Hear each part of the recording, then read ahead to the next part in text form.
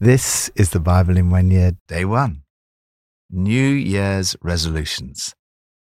I belong to a squash club that's also a gym. Each year, on the 1st of January, they bring in extra gym equipment. The place is packed out. By about the 7th of January, they move out all the extra equipment, as most people have given up their New Year's resolutions and the club returns to normal. Get fit, lose weight, reduce drinking, stop smoking, get out of debt. There's nothing wrong with making these common New Year's resolutions. Of course, all of us make resolutions that we fail to keep. The good news is that each year is an opportunity for a fresh start. But then so's each week. Every Sunday is the first day of the week, a new beginning. Actually, every day is an opportunity for a new beginning. The first 3 words in the Bible are, in the beginning. Each of the passages for today tells us something about new beginnings and new opportunities and suggests some possible New Year's resolutions. From Psalm 1. Blessed is the one who does not walk in step with the wicked, or stand in the way that sinners take, or sit in the company of mockers, but whose delight is in the law of the Lord, and who meditates on his law day and night. That person is like a tree planted by streams of water, which yields its fruit in season, and whose leaf does not wither. Whatever they do prospers. Not so the wicked. They are like chaff that the wind blows away. Therefore the wicked will not stand in the judgment, nor sinners in the assembly of the righteous. For the Lord watches over the way of the righteous, but the way of the wicked leads to destruction. Delight in the Bible. If you're beginning the challenge of reading the Bible in 1 year, this psalm has encouraging words for you. The promise is that if you delight in God's word and meditate on Scripture day and night, your life will be blessed. Happiness comes from what happens to you. Blessing is what happens to you through knowing God and meditating on His words. God promises you fruitfulness, which yields its fruit in season, vitality, whose leaves do not wither, and prosperity. Whatever they do prospers, though not necessarily material prosperity. This message is backed up by a glance across at the ultimate fate of the wicked. The psalmist does not try to pretend that the wicked don't sometimes prosper. He simply reminds us of the transitory nature of their prosperity. They are like chaff that the wind blows away. They will perish. The key to lasting and ultimately eternal fruitfulness and vitality lies in your relationship with God. As you seek to follow the way of the righteous, you are assured that the Lord Himself will watch over you. Lord, thank you for your wonderful promises as I resolve to make a regular habit of delighting in your word and meditating on it. New Testament from Matthew 1. This is the genealogy of Jesus the Messiah, the son of David, the son of Abraham. Abraham was the father of Isaac, Isaac the father of Jacob, Jacob the father of Judah and his brothers, Judah the father of Perez and Zerah, whose mother was Tamar, Perez the father of Hezron, Hezron the father of Ram, Ram the father of Amminadab, Amminadab the father of Nahshon, Nahshon the father of Salmon, Salmon the father of Boaz, whose mother was Rahab, Boaz the father of Obed, whose mother was Ruth, Obed the father of Jesse, and Jesse the father of King David. David was the father of Solomon, whose mother had been Uriah's wife. Solomon the father of Rehoboam, Rehoboam the father of Abijah, Abijah the father of Asa, Asa the father of Jehoshaphat, Jehoshaphat the father of Jehoram, Jehoram the father of Aziah, Aziah the father of Jotham, Jotham the father of Ahaz, Ahaz the father of Hezekiah, Hezekiah the father of Manasseh, Manasseh the father of Amon, Amon the father of Josiah, and Josiah the father of Jeconiah and his brothers at the time of the exile to Babylon. After the exile to Babylon, Jeconiah was the father of Shealtiel, Shealtiel the father of Zerubbabel, Zerubbabel the father of Abihud, Abihud the father of Eliakim, Eliakim the father of Azor, Azor the father of Zadok, Zadok the father of Achim, Achim the father of Elihud, Elihud the father of Eleazar, Eleazar the father of Maphan, Maphan the father of Jacob, and Jacob the father of Joseph, the husband of Mary, and Mary was the mother of Jesus, who is called the Messiah. Thus there were 14 generations in all from Abraham to David, 14 from David to the exile to Babylon, and 14 from the exile to the Messiah. This is how the birth of Jesus the Messiah came about. His mother Mary was pledged to be married to Joseph. But before they came together, she was found to be pregnant through the Holy Spirit. Because Joseph, her husband, was faithful to the law, and yet did not want to expose her to public disgrace, he had in mind to divorce her quietly. But after he had considered this, an angel of the Lord appeared to him in a dream, and said, "Joseph, son of David, do not be afraid to take Mary home as your wife, because what is conceived in her is from the Holy Spirit. She will give birth to a son, and you are to give him the name Jesus, because he will save his people from their sins." All this took place to fulfill what the Lord had said through the prophet, "The virgin will conceive and give birth to a son, and they will call him Emmanuel," which means God with us. When Joseph woke up, he did what the angel of the Lord had commanded him, and took Mary home as his wife. But he did not consummate their marriage until she gave birth to a son, and he gave him the name Jesus. Focus on Jesus. Resolve to focus your life on Jesus. The Bible's all about Jesus. The New Testament opens with his family tree. As we read the list of Jesus' ancestors, it's encouraging to see that they include Tamar, the adulteress, Rahab, who's described as a prostitute, Ruth, the non-Jewish Moabite, Solomon, who was conceived after King David's adulterous affair with Bathsheba, as well as many others. Thankfully, God uses sinful human beings and therefore can use us. Whatever your past, however broken your life may seem right now, God can use you to do something great with your life. The very name Jesus means he will save his people from their sins. Every time we use the name Jesus, it reminds us that our greatest need is not for happiness or contentment, although these may both be byproducts. Our greatest need, as with Jesus' ancestors, is for forgiveness. Therefore, we need a Savior. The beginning of Matthew shows us that Jesus is the completion of all that is recorded in the Old Testament. First, Jesus is the climax of history. Matthew opens his gospel by summarizing the Old Testament story in terms of Jesus' ancestry. The Old Testament tells the story that Jesus completes. Matthew sets out the history of the people of God in terms of 3 equal periods: 14 generations from Abraham to David, 14 from David to the exile, and 14 from the exile to Christ. In the genealogy, biological generations are skipped over, as was quite common in Old Testament family trees. Matthew was pointing out that Old Testament history falls into 3 approximately equal spans of time between crucial events.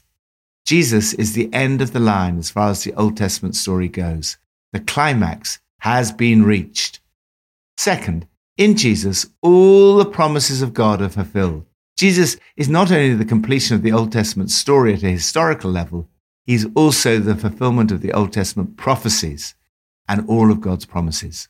Matthew concludes each of 5 scenes from the conception, birth, and early childhood of Jesus by quoting the Hebrew scriptures that have been fulfilled by the events described.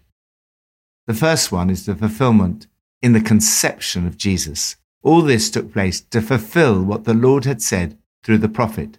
The virgin will be with child and will give birth to a son, and they will call him Emmanuel, which means God with us.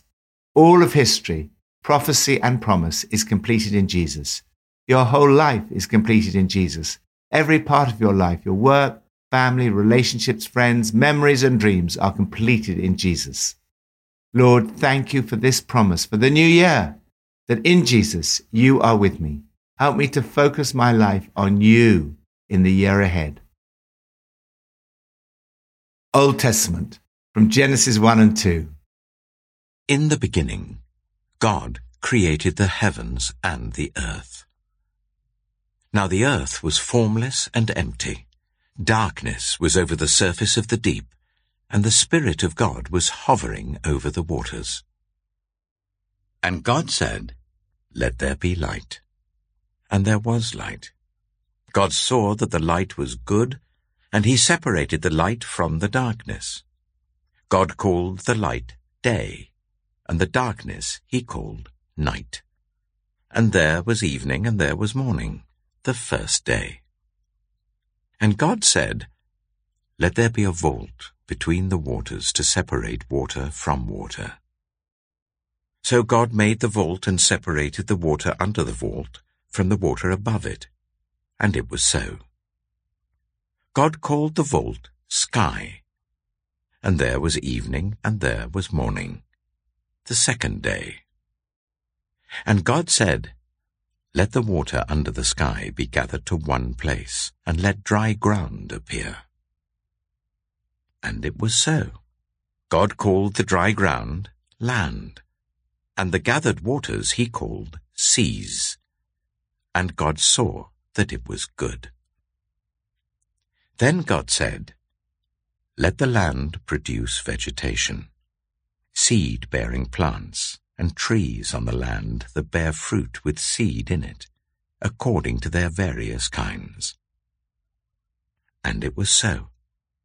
The land produced vegetation, plants bearing seed according to their kinds, and trees bearing fruit with seed in it according to their kinds. And God saw that it was good. And there was evening and there was morning, the third day. And God said, "Let there be lights in the vault of the sky, to separate the day from the night, and let them serve as signs to mark sacred times and days and years. And let them be lights in the vault of the sky to give light on the earth." And it was so. God made 2 great lights, the greater light to govern the day, and the lesser light to govern the night. He also made the stars.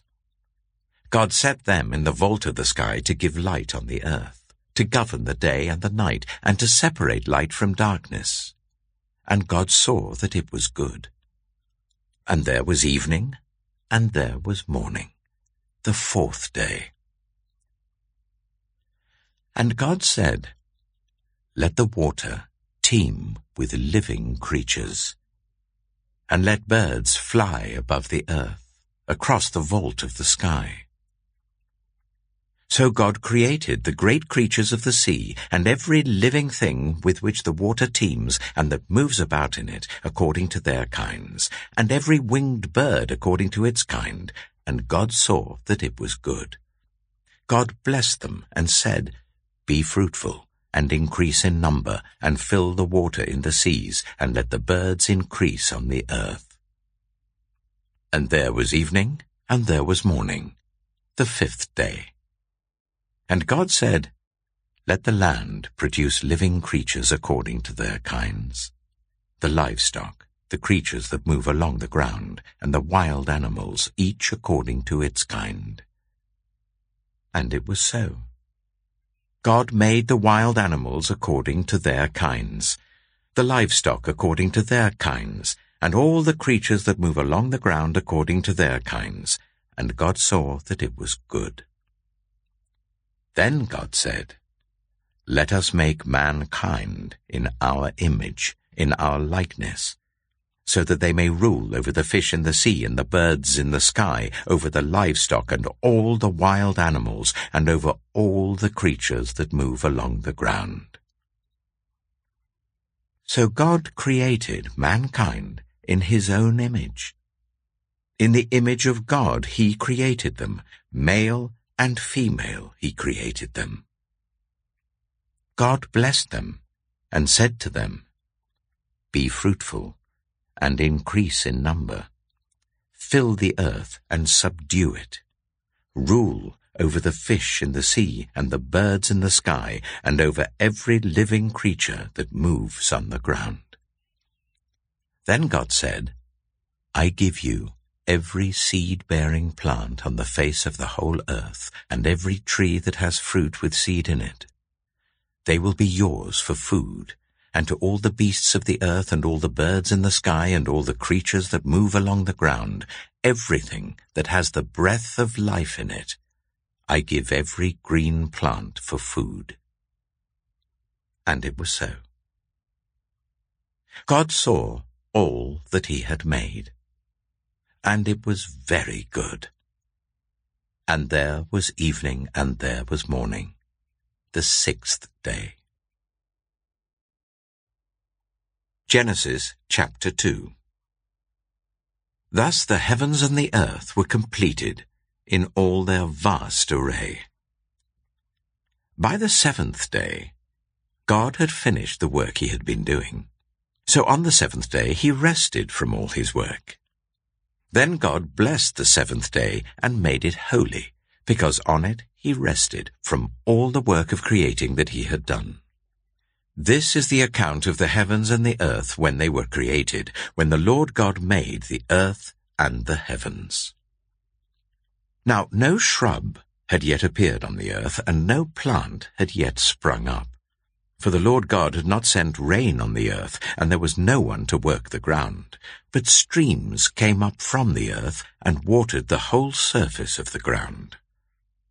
Then the Lord God formed a man from the dust of the ground, and breathed into his nostrils the breath of life. And the man became a living being. Now the Lord God had planted a garden in the east, in Eden, and there he put the man he had formed.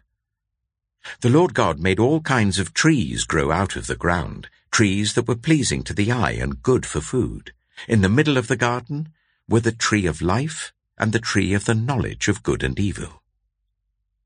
A river watering the garden flowed from Eden. From there it was separated into 4 headwaters. The name of the first is the Pishon.